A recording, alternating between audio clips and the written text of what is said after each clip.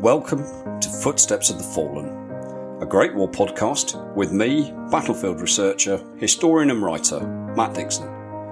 For over 30 years, I've been visiting the cemeteries, memorials and battlefields of the First World War. And in this series of podcasts, I'd like to take you on a journey through France, Belgium and further afield and tell you the stories of some of the places I visited and the stories of the men who lie as the dead of the Great War. So pack up your kit bag, pour yourself a cuppa, and join me as we walk the well-trodden paths on the battlefields, following in the footsteps of the fallen.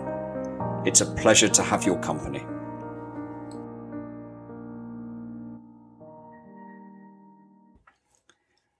So welcome to this latest episode of Footsteps of the Fallen, and as always, thank you very much indeed for joining me. It's a pleasure to have your company. If this is the first time you've listened to one of our podcasts, you are very welcome, and it's a pleasure to have you as a listener. And if you're one of our old sweats who's coming back to listen to another episode, thank you very much indeed for your continued support, because of course without you, the listeners, there wouldn't be a podcast at all. Those of you who are regular listeners to the podcast will know that we produce and release a podcast at 7 o'clock every Sunday morning. We've done so pretty much every Sunday for the last 12 months. And the observant amongst you will notice, of course, that didn't happen last Sunday. I can only apologise for that. I wasn't very well at all, to the extent that I actually ended up in hospital on oxygen and with tubes sticking out of me and things like that. And unfortunately, producing a podcast wasn't top of my list of priorities at that particular moment in time. I have had a severe word with myself about getting my priorities sorted out, and I'm pleased to say that we are obviously now back on track and should have a podcast for the foreseeable Sundays coming up. And once again, I do apologise. But thank you to everyone who really was kind enough to reach out with get well messages via social media. It's a really lovely community that we've built up around the podcast and in the wider World War I community as it is. And it was very much appreciated, all your kind words and remarks. And thank you very much indeed for those of you who took the time to reach out to inquire about my welfare. I'm back, I'm fit, I'm healthy, and we're looking forward to producing some more episodes of Footsteps of the Fallen. So where are we in today's journey through the footsteps of the fallen? Well, we're going to do something that we haven't done for a little while, and we're going to have one of our cemetery walks, a journey through a cemetery. And for those of you who listen to the podcast often will know that my real sort of love of World War I is the battlefields of Artois and the fighting in 1915. But my interest originally in World War I came from a visit to a cemetery near Vimy Ridge, an area that is always associated with the fighting of 1917 as to what became known as the Battle of Arras.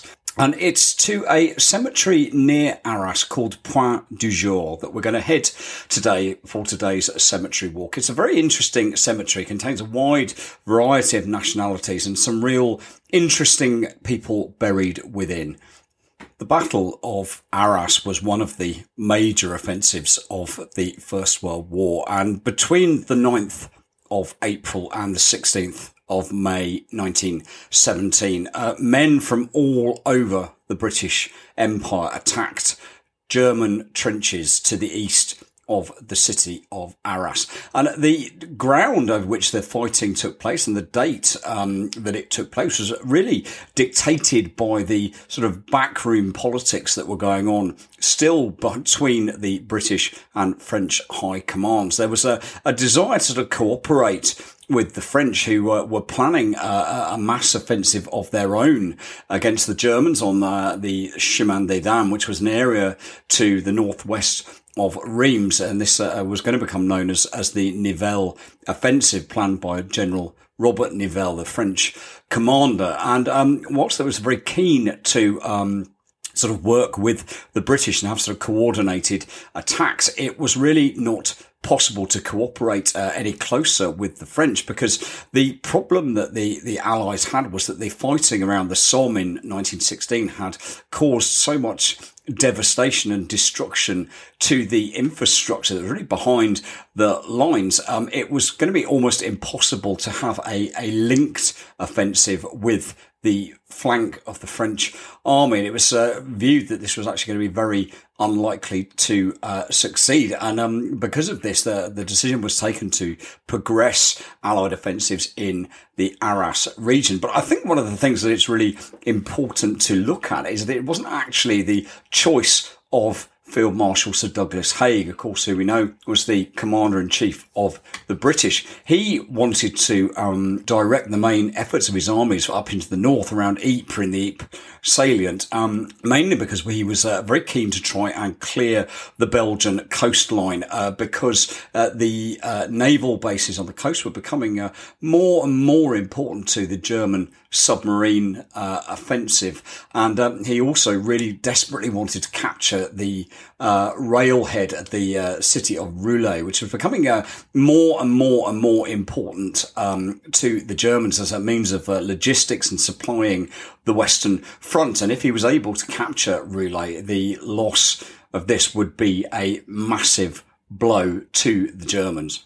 Despite Haig's best laid plans and his desire to launch an offensive up in Flanders, his plan was actually overruled by Lloyd George, the British Prime Minister. And he then also went to the extraordinary lengths of trying to have Haig put under the direct control of Nivelle, which clearly wouldn't have been an ideal situation, certainly from Haig's perspective. Neither at this particular time were the Germans doing anything to help the situation either. One of the things that we talked about quite a lot in recent podcasts is the German withdrawal to the Hindenburg Line that took place after the end of the Battle of the Somme. And as well as being a sort of tactical masterstroke on the part of the Germans, it threw a real spanner in the works for the British military planning for 1917. The withdrawal itself was completed by the 18th of March 1917. So literally maybe about 3 weeks before the Arras offensive was due to take place. And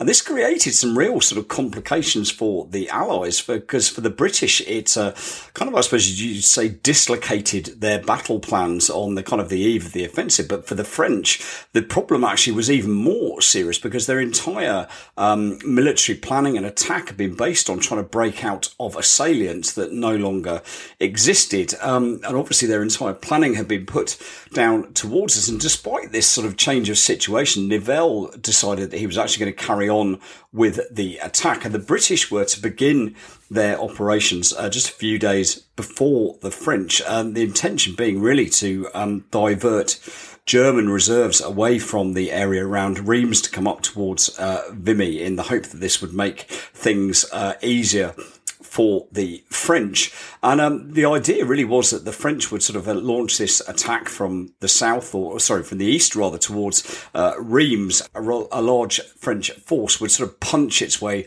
through the German lines and then be able to sort of encircle the Germans that have gone up towards Vimy, and hopefully sort of strike a knockout blow. And Nivelle was incredibly sort of confident about this planned offensive, and stated actually that this was going to end the war. And as history has taught us, unfortunately, nothing could be further from the truth. The battlefield on which this action was due to be fought was very reminiscent of the sort of area around Artois. It was predominantly flat, but up to the north of the city of Arras, there is a geographical feature that was to really dominate the battlefield itself. It was the Vimy Ridge, and this had been held by the Germans really since 1914, and it absolutely sort of dominated the countryside because it afforded this incredible view over the Allied lines. And it was the capture of Vimy Ridge that was really one of the major objectives of the fighting at the Battle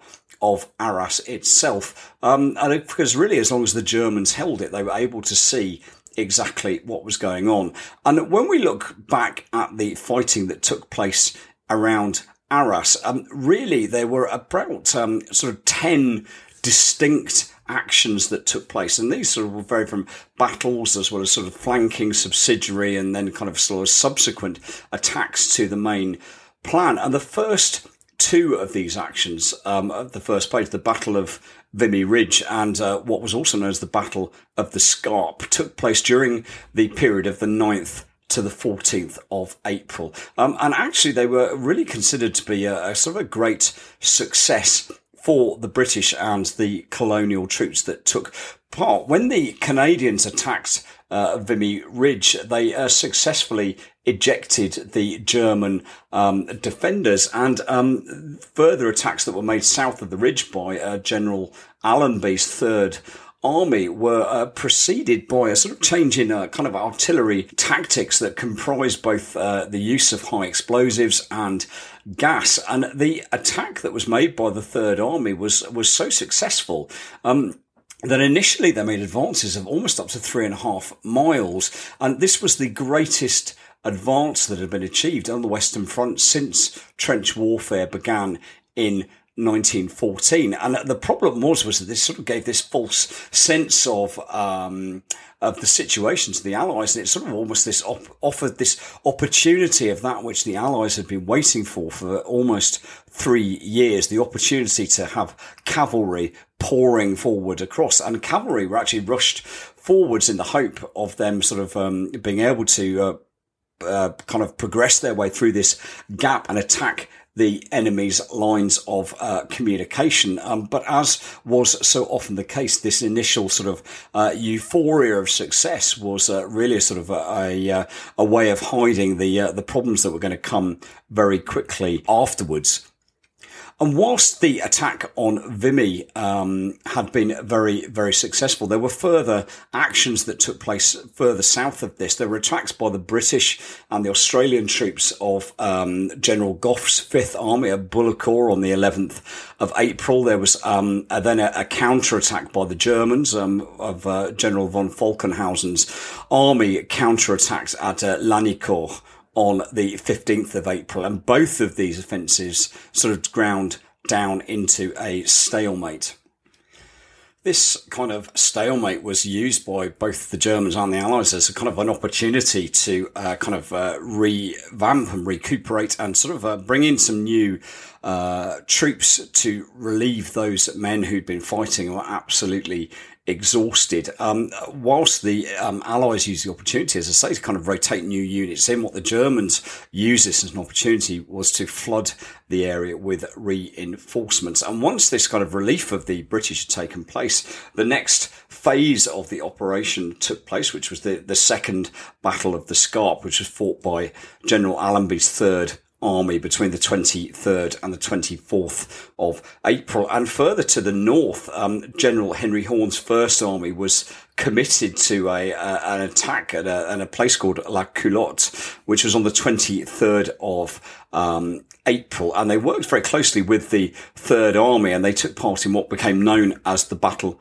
of Arles between the 28th and the 29th of April. And this really was the much more significant fourth stage of the wider offensive itself. Whilst these attacks that were taking place may have appeared initially sort of fairly successful, it was something of a Pyrrhic victory, because really they were successful only to the point of view that they relieved pressure on the French, whose own offensive, who were further down the south, had begun on the 16th of April, and it had run into serious trouble almost as soon as it had begun. And whilst it's not to say that the French didn't make some advances, they absolutely did, but what they hadn't anticipated was the sheer scale of casualties that were going to be inflicted on them. And it certainly wasn't this knockout blow that had been promised by Nivelle before the offensive began. The casualty count was absolutely huge, and the problems really came for the French, that the kind of the contrast between the promises that were being made by the French generals and the reality of the fighting caused the total breakdown of French morale. And this manifested itself in the most extraordinary of ways on the 3rd of May 1917, when men of the French 2nd Division simply threw down their rifles and refused to go into attack. It was effectively mutiny in the French army. And it was in real danger, actually, that the French army as a whole was going to completely disintegrate, and their offensive was abandoned on the 9th of May.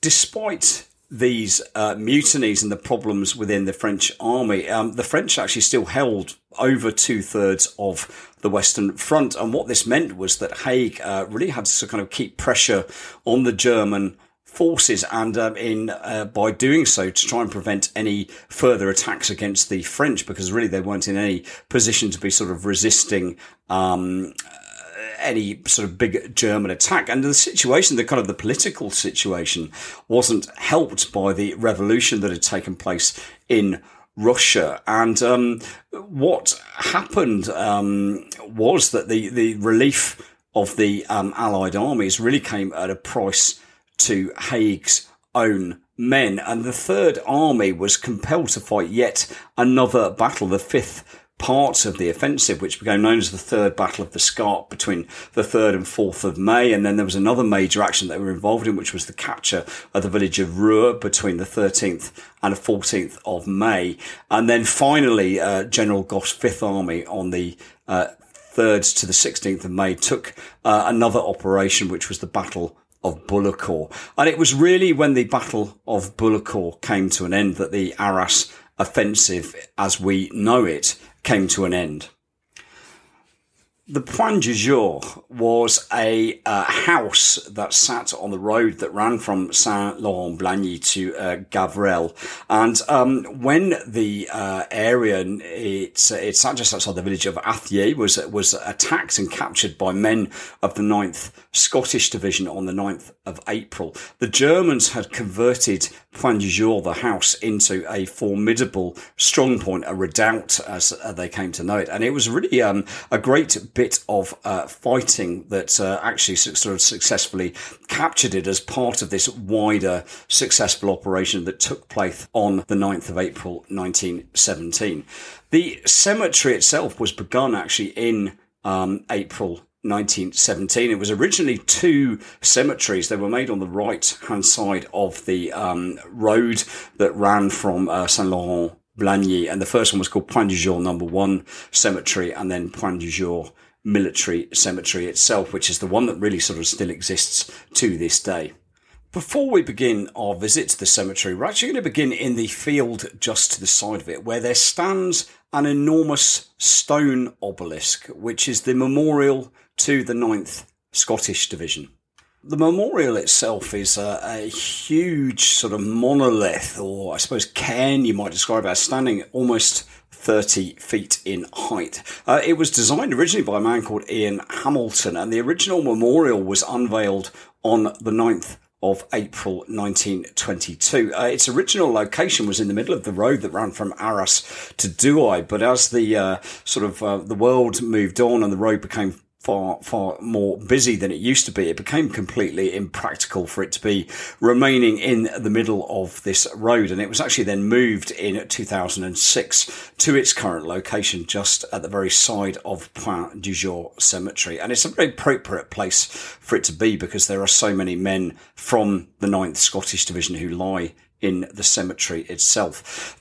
The cairn itself, I say, is 30 feet in height. It's made from large blocks of Scottish granite, and it bears the battle honours of the division that fought during the Great War. The division itself was known, or was colloquially, as the Jocks and Box Division, because it was made up of men from Scotland, but it was also supplemented by the inclusion of men of the South African infantry who fought throughout them. And there are 26 granite boulders that stand around the memorial itself. And they bear the names of units which served in the division from 1915 through to 1918. And there were 4 regiments of South African infantry which were part of the 9th Division during the Great War. The Battle of Arras obviously involved many different regiments and battalions and brigades and that sort of thing, but it is predominantly a Scottish battle. Of the 120 battalions that were involved, 44 of them were Scottish regiments. And this area, as I said, is dotted with sort of memorials and reminders of the contribution that these men of Scotland played to it. Just literally up the road from where we're standing at the moment by the 9th Scottish Division is another memorial to the men of the Seaforth Highlanders. This magnificent Celtic cross which stands in the middle of fields on the road just outside Fampoux, so about 600-700 metres from where we're standing at the moment. The cemetery of Pointe du Jour contains 794 Commonwealth servicemen of World War I, and 401 of these burials are unidentified. There are a number of what we call special memorials who commemorate 22 casualties who are known or believed to be buried amongst the men who lie within them. There's also another special memorial that recording the name of 6 casualties who were buried in other cemeteries whose graves were destroyed by shell fire. And the cemetery itself of Pointe du Jour, as I said, was originally begun during April 1917, and towards the end of the war there were about 86 men who were buried in here. And what happened, as so often was the case after the war, it was used as a concentration cemetery for a large number of the smaller cemeteries that littered the battlefield, where men, when the battlefields were cleared at the end of World War I, were brought in and were concentrated into these larger cemeteries. And it's a cemetery that's very reflective, not just of the global sort of nature of the conflict, but also the rank and file who served and fought in this sector of the battlefield. There are relatively few senior officer casualties in there. There's no Victoria Cross winners. It's just very representative of the infantry units of the line who held this sector during 1917 through to the end of the war in 1918. The first grave of note that we come to in the cemetery is of a man from New Zealand by the name of Lieutenant William Durant. And he was a member of the New Zealand Engineers, and he was killed in action on the night of the 14th of September 1916. And the circumstances of his death are really quite tragic. The New Zealand Engineers were involved with men of the Cheshire Regiment who were holding this section of line at the time, and a trench raid had been planned in the dead of night to capture a German prisoner. And the problem that the men of the Cheshire Regiment and the New Zealanders faced was that the barbed wire that the Germans had in this section was particularly thick. And when we talk, we've talked a lot during this podcast about the ubiquitous barbed wire that one found on the battlefield. And it's a sort of classic battlefield artifact that one finds quite often when walking the battlefields. And we kind of associate barbed wire nowadays with that which we see on sort of modern farms. But the barbed wire that was employed by the Germans was very, very different. This was metal that was as thick as your little finger and contained sort of inch-long, viciously sharp fronds, and any sort of snagging of your clothing or your person on these was a real problem, because one soon became very, very entangled. And one of the things that the British had tried to do since the war broke out was to come up with an effective way of how to clear a path through barbed wire. As we've seen in some of our previous podcasts, artillery was generally the best way to do it, and it was discovered that shrapnel was far more effective at clearing holes in barbed wire than high explosives. High explosives would just have a tendency to throw the barbed wire up into the air, and it would become more and more tangled like spaghetti as it came down, whereas shrapnel had the ability to actually cut through the barbed wire. But of course this relied on having an exceptionally accurate artillery bombardment to be able to do this, so that our shrapnel would hit at the exact point where the barbed wire was the thickest. And as I said, this was a very difficult thing to do. So men were constantly thinking of alternative ways as to how to clear gaps through German barbed wire. And one of the approaches that they used was through the use of what was called a Bangalore torpedo. Any of you who've ever seen the war film Saving Private Ryan will remember the incredible opening scene on Omaha Beach where they're trying to clear through the obstacles and use a Bangalore torpedo. And what this was basically these 5-foot-long lengths of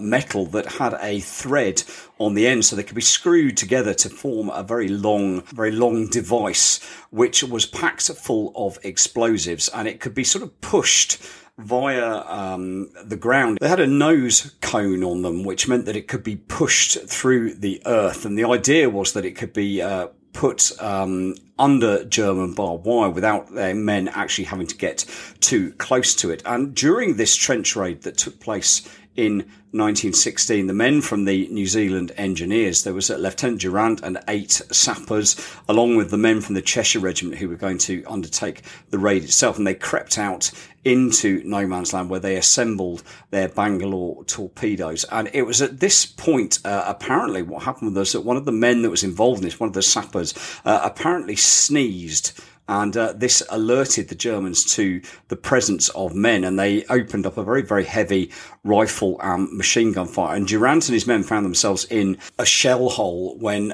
Durant crept forward towards the German wire with the intention that his men would pass the torpedo up to him. Unfortunately, during the gunfight that took place, a German bullet struck the Bangalore torpedo as it was being passed out of the shell hole, and it caused it to explode. And the men who were in the shell hole were sadly obliterated by the explosion. Durant and one other man did successfully make it to the German wire, but sadly they were never seen again. And for the rest of the night, his men went out into no man's land in a desperate attempt to try and find him, see if he was still alive. And in fact, his grave was not discovered until the following year of the April 1917, when the village of Saint-Laurent-Blagny was actually finally captured, and it was discovered that he had been killed and buried by the Germans. He was buried in a mass grave with an NCO, a private, and they managed to identify, the Germans rather managed to identify him and marked his grave accordingly. And after the war had finished, his body was moved and he was reinterred in Point du Jour Cemetery. The raid itself was an absolute disaster. The Cheshire Regiment suffered very heavy casualties indeed. And I think when you look at what happened to Durant, it's a very, very sad story in a war that's full of sad tales of what happened to the men. One of the things that I always find the most poignant whenever I visit a cemetery is where you see groups of men from the same regiment who all share the same date of death. And there is this incredible poignancy to this idea that you were comrades in life, and so you find yourself as comrades in death. And as I was walking around the cemetery, I came across a group of graves of men of the 1st Battalion, the Cambridgeshire Regiment, who all died together on the same date, the 14th of October 1918. They're all buried in plot 2 of the cemetery, and they are Privates George Thompson, Charles Laws, Matthew Shaw, Edward Howard, and John Tingley. And obviously it's always interesting when you look at these sort of these groups of graves of men as to what actually happened to them and how they came to lose their lives. And there's a certain special degree of poignancy, I think, because of how close to the end of the war these men were, less than a month until the war ended. The men themselves all lost their lives during an attack that took place on a small village called Obi, and this was just a tiny little hamlet just to the north of Douai. And when you look through the battalion war diaries and you look at what happened with the plan for the attack, there's a slightly concerning references made from the artillery who were due to be supporting this, that they were very concerned about their ability to provide proper support, and they warned that their guns were so worn and the barrels were so worn that there may very well be problems with shells firing short. And the other problem as well that the artillery had is that they weren't providing covering fire from behind or in front. They were providing covering fire from the flanks, which made their task doubly difficult, especially when they weren't able to guarantee whether their shells were going to be falling in the right place. And the men of the 1st Cambridgeshire Regiment were due to attack the northern end of the village, and they were to be supported by men of the 1st Worcestershire Regiment, who were due to attack the southern part of the village. And in principle, it sounds like quite a straightforward sort of idea. But the problem really came was that each battalion belonged to an entirely different division, and therefore they were operating under an entirely different line of command. And it seems extraordinary when you think about this situation that there wasn't some way to have this kind of unified system of command for people who were involved in this assault, so that there was this this sort of unity of purpose. But there wasn't. And what happened when the attack went in? The worst fears of the artillerymen came true, and shells did indeed begin to fall short on the men of the Cambridgeshire Regiment. Whilst we don't know exactly what happened, it is highly likely that some of these men were probably killed by their own artillery fire. But there was also a very heavy German counter bombardment was put down on it. And they say the men of the Cambridgeshire Regiment suffered very, very heavy casualties indeed. And the Worcesters to the south didn't fare much better. They were forming up in trenches when their brigade HQ and the form-up trenches were subjected to, once again, another very heavy German artillery bombardment, which caused many, many problems. And a patrol was sent out of men of the Cambridgeshire Regiment to go out to try and ascertain whether the village had actually been captured or not. And what they weren't aware of was that the majority of the men had already been killed or wounded. And there was only one way really to get to the village, which was across a small wooden bridge which covered a dike that ran along this part of the battlefield. And the Germans had destroyed this, and they watched the engineers rebuilding a small wooden bridge, and all they did simply was zero their machine guns on this sort of bottleneck that was created, because it really was the only place that the men could go, and they simply mowed the men of the Cambridgeshire Regiment down like ducks at a shooting gallery at a fairground.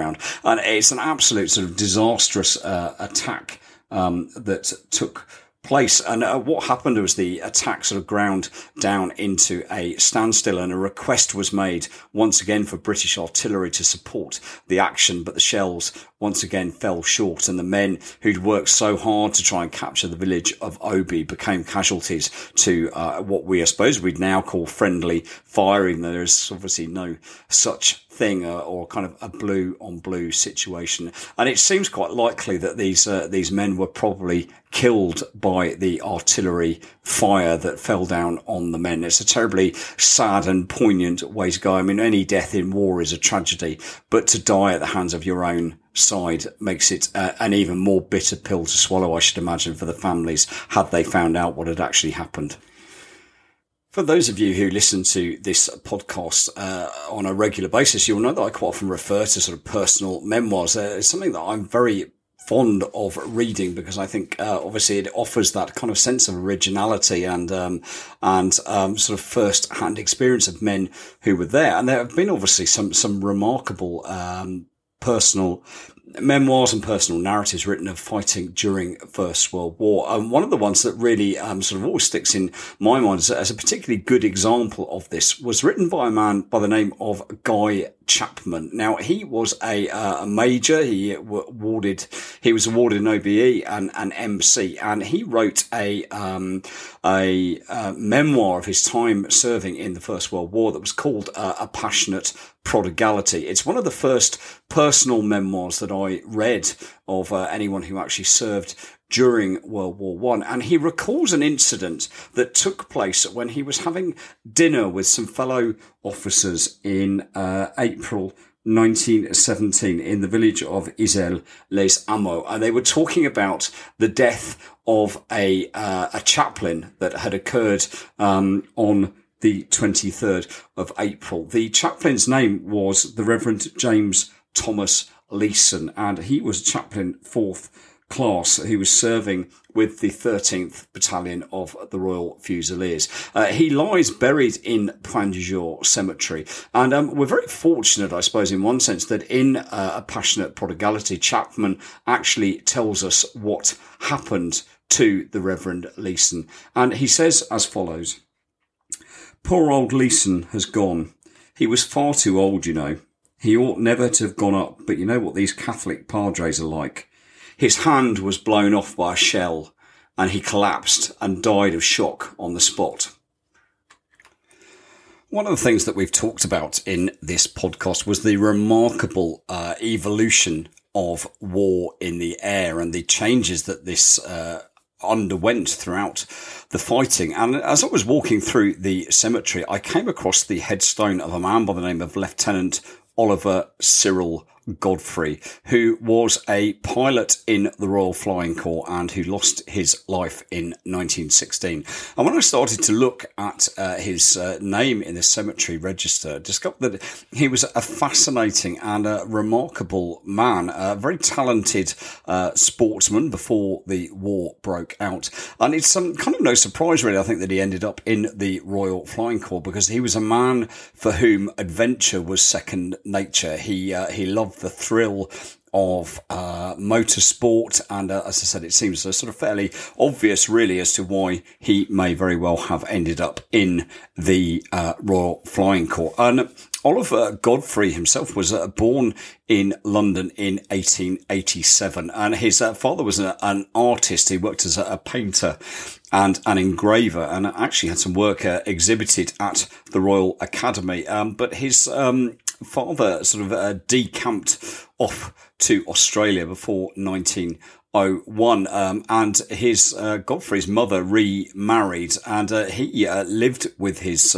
mother and stepfather for the whole of his life. And he worked at a motorcycle factory in Finchley. He was employed as a motor spindler, which is another name we would, I suppose, commonly call for a machinist. And what he discovered at the age of 16 was the thrill of riding motorbikes. And this was sort of this new invention. And there were many, many young men around the United Kingdom who were sort of taken with this thrilling, fast, vibrant machine that gave them the opportunity to obviously travel wide distances, but also, as I say, the thrill of speed in as well. And one of the things that Godfrey discovered, that actually he was a very, very talented motorcycle rider indeed. And he entered lots and lots of competitions, including the Isle of Man, the TT race on the Isle of Man. And he entered various of them. And in 1911, at his fourth attempt, he actually won the Isle of Man TT race itself. He did a race every year up until 1914, but unfortunately he had to abandon in 1912, and he had mechanical problems in 1913, and he eventually came second in the 1914 edition. And he was somewhat remarkable for that particular period of time, because all of his wins took place riding a bike by the manufacturer Indian, and he was one of the very few riders who stuck with the manufacturer season after season.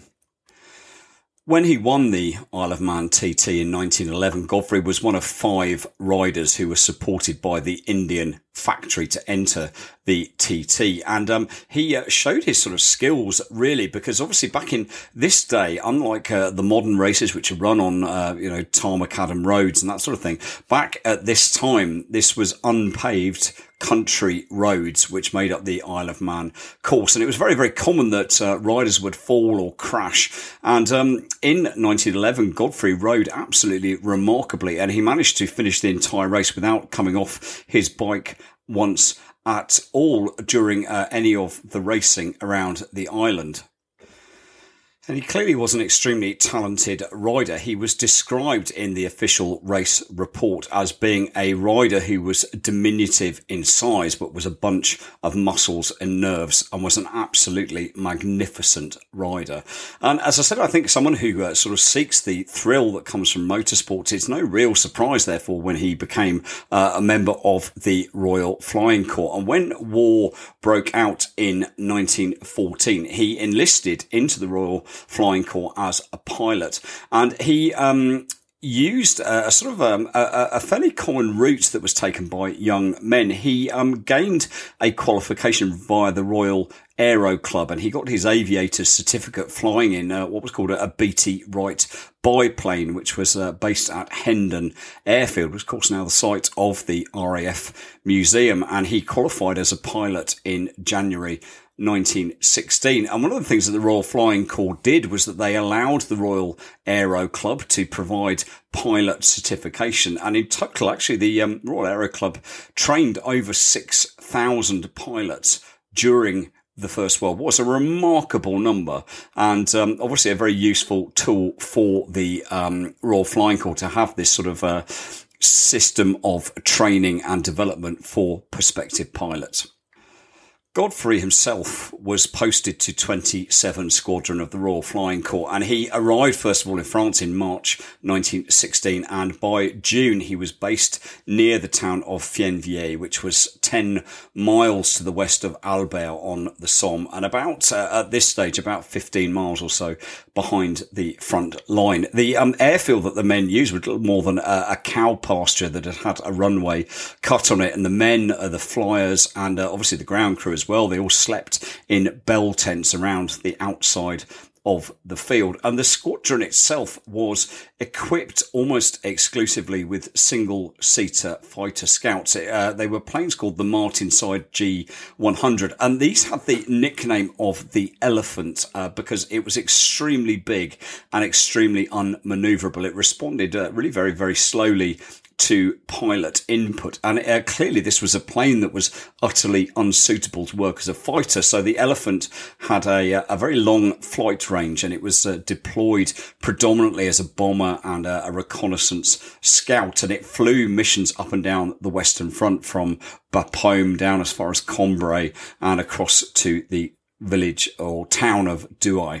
One of the things that 27 Squadron became very well known for actually was their success at running bombing missions, and this really sort of became their main role from July 1916 onwards. And the one of their primary targets was attacking enemy airfields, and they attacked German airfields at Bertincourt, Velu, Hervily, etc. And it was at this stage, around sort of the middle of July 1916, that Godfrey joined the squadron. And it was a relatively sort of quiet time for British airmen, where actually, when you looked at it against the sort of the normal run-of-the-mill flying, the chances of survival were actually still quite reasonable. And at the start of the Third Battle of Somme, which began on the 15th of September, the squadron was tasked with attacking the HQ of General Karl von Bülow, the German commander, near Bourlon Chateau. And then they were also required to bomb trains that were running around Cambrai and Epernay and Ribecourt.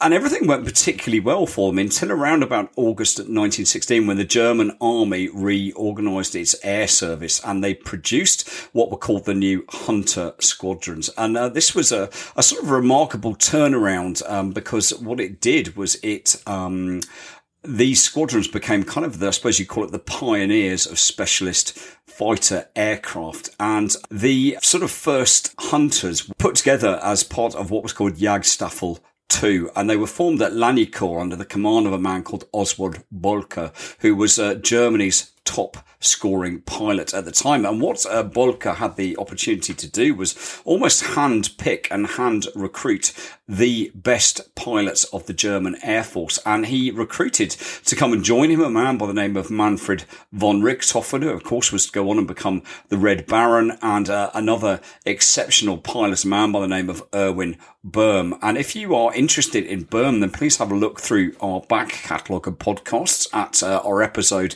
The Life and Death of a British Airman, and you can hear all about Erwin Böhm and his fairly sort of tragic story, and really what a remarkable fighter pilot he was.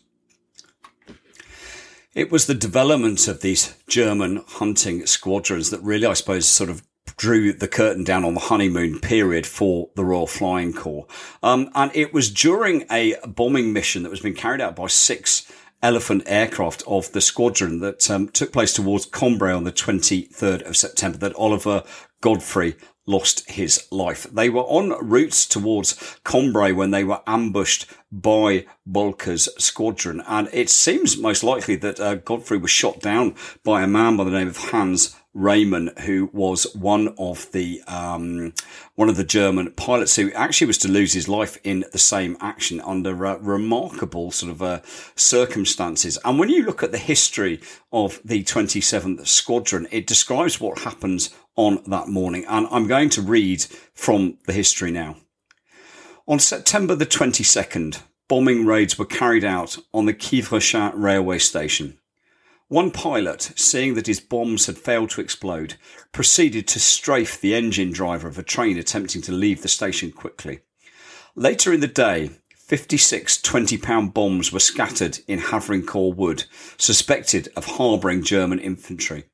The following day, 27 Squadron sent 6 Elephants on an offensive patrol over Cambrai, setting out at 8:30 a.m.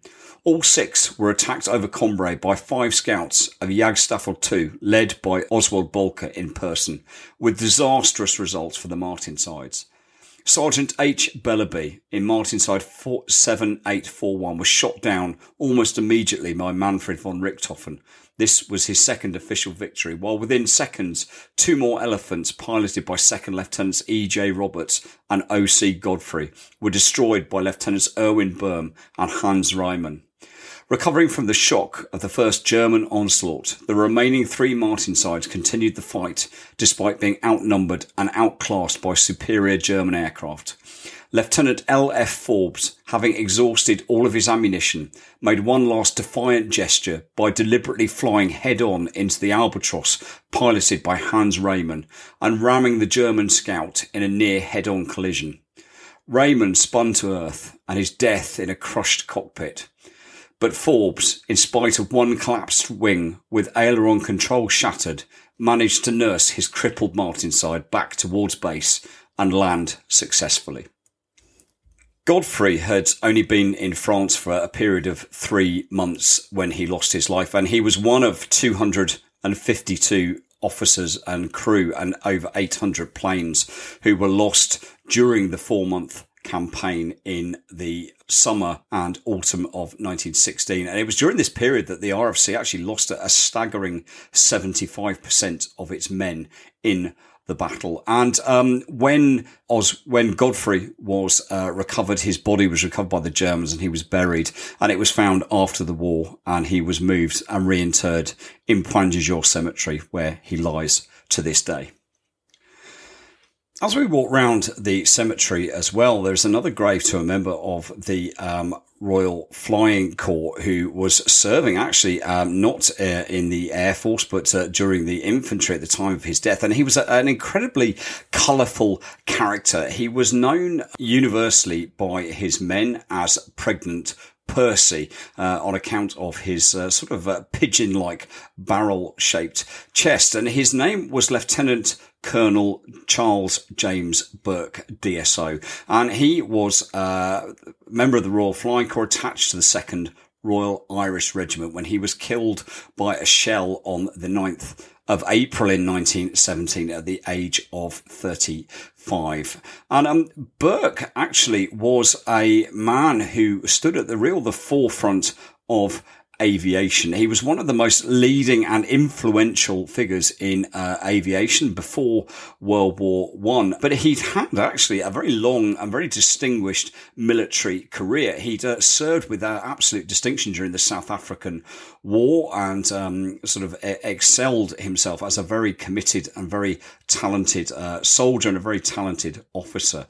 And in September of 1903, he gained a commission out of the militia and was put into the Royal Irish Regiment. And then between July 1905 and right up till 1909, he actually went on to serve with the West African Frontier Force. And this was a sort of a very difficult posting. Obviously, Africa at this point was a very underdeveloped country. And whilst it offered a great sort of adventure and a great deal of excitement for men, it was a very difficult posting for men to have because of the lack of sanitation, the lack of transport, and the lack of logistics. And it was he served there in Africa until 1909, before in 1910 he went to France. And it was whilst he was in France that he learnt to fly. And he qualified as a pilot before he headed back to England, where he worked for some time as an instructor at the Army Balloon School. He continued to fly whenever possible, and he holds the distinction of actually being the pilot who flew the first aircraft that was ever purchased by the British government. Despite his obvious talents and his obvious ability, he was very seriously wounded during a crash in January of 1911. And it was at this time he was probably the single most experienced military aviator in the whole of the British Army. And he wrote a series of sort of doctrines about flying and about pilot training that are still used today as part of flight training. He wrote various pieces on flying that were published in such eminent publications as the Times, and he wrote a piece also for the Royal United Services Institute. And one of the things that he was a very firm advocate of was the potential for aircraft to carry out reconnaissance on behalf of the army in the way that really only before this cavalry had been able to do. In May 1912, Burke joined the Royal Flying Corps, and he was very soon appointed to be commanding officer of No. 2 Squadron. And he was involved in the pre-war army manoeuvres. He was responsible for commanding a squadron of aircraft that were involved in the army manoeuvres. And on the 1st of August, he suffered yet another air crash in which he was yet again seriously wounded, but he managed to survive this. And when war broke out in August 1914, he remained with No. 2 Squadron. And on the 14th of August 1914, he took No. 2 Squadron out to France. And really, it's a little bit unfortunate for him because really by rights, he ought to have been the first combatant of the British Expeditionary Force to land in France, but the honour was denied to him by one of his squadron, who was the even more colourful and wildly eccentric Irishman, and a man by the name of Captain Hubert Dunsterville Harvey Kelly, who took a bit of a shortcut when the squadron reached the French coast. He went inland. Harvey Kelly went inland, cutting across northern France instead of following the coast, and he landed just as Burke and the rest of the squadron were approaching the airfield. Burke had a very distinguished career. He was very, very helpful as part of the flying that was done during the retreat from Mons with the information that was passed back. And he was actually mentioned in dispatches in October 1914 by Sir John French. And the following month, he was appointed the commanding officer of No. 2 Wing, which was based at Saint-Omer on the French coast. And much to his chagrin, instead of being front line flying, he was appointed as responsible for the recruitment drive to gain new pilots. And his experience of military aviation led to him being appointed in 1916 as the commandant of the Central Flying School back in England. And whilst as much as he loved flying, he missed the thrill of frontline action. And he became really sort of, I think bored is probably the best way to describe it. And he believed very much that his place was back with his old regiment, the Royal Irish, or even just actually with another branch of the infantry. So he resigned his role as the head of the flying school and went back to France, where he was appointed in command of the 1st Battalion, the East Lancashire Regiment. And he was actually killed in action on the 9th of April 1917, on the opening day of the Battle of Arras. He'd been awarded a DSO in February 1915 in relation to services that he'd performed for the Royal Flying Corps in connection with operations. And he was a member of the Meteorological Society, the Royal United Service Institute, and various other things. And as I said, he was a very strange looking man, a very weird build, and his sort of barrel chest and very thin legs, as I said, led him to be called affectionately Pregnant Percy by his men.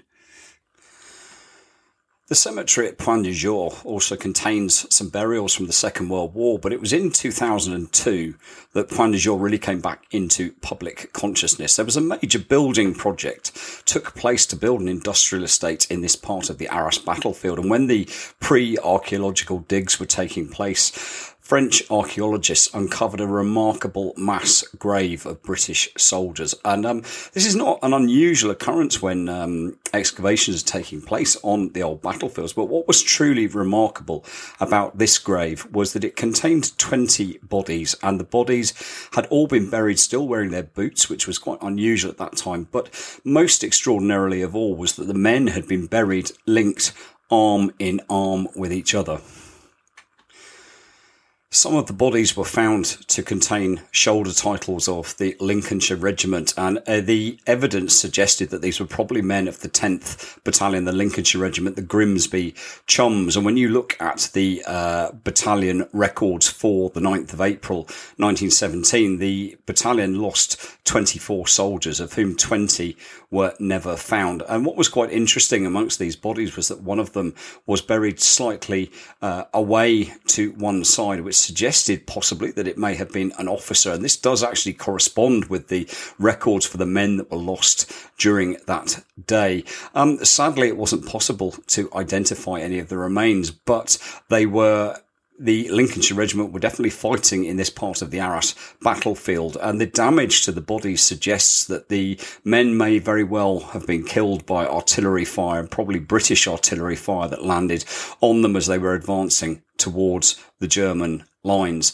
And once the due diligence and process had been undertaken, the men were reburied in Point du Jour Cemetery. And just as we've said once before, just as they were comrades in life, so they now lie as comrades in death.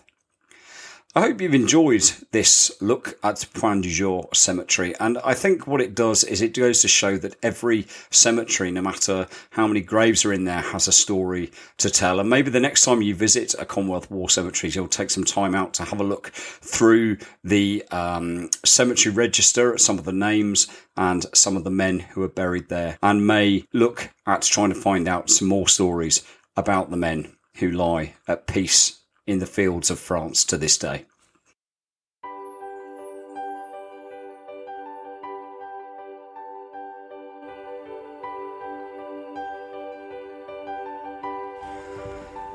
I hope you've enjoyed this latest episode of Footsteps of the Fallen with me, battlefield researcher, historian and writer Matt Dixon.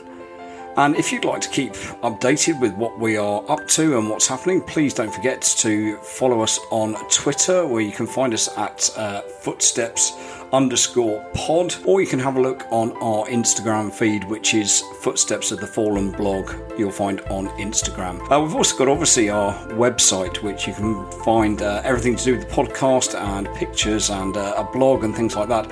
And you can find that at footstepsofthefallen.com. And if you have enjoyed what you are listening to and would like to help support the creative process, then please don't hesitate to do so. If you go to our website, footstepsofthefallen.com, and look at the page marked Support Us, you can either head to buymeacoffee.com/footstepspod and make a donation there, or you can go to patreon.com/Footsteps of the Fallen, and any help or assistance that you may be able to provide would be gratefully received. So all it leaves me now to do is to bid you farewell and thank you very much for your company as we continued our journey walking in the footsteps of the fallen.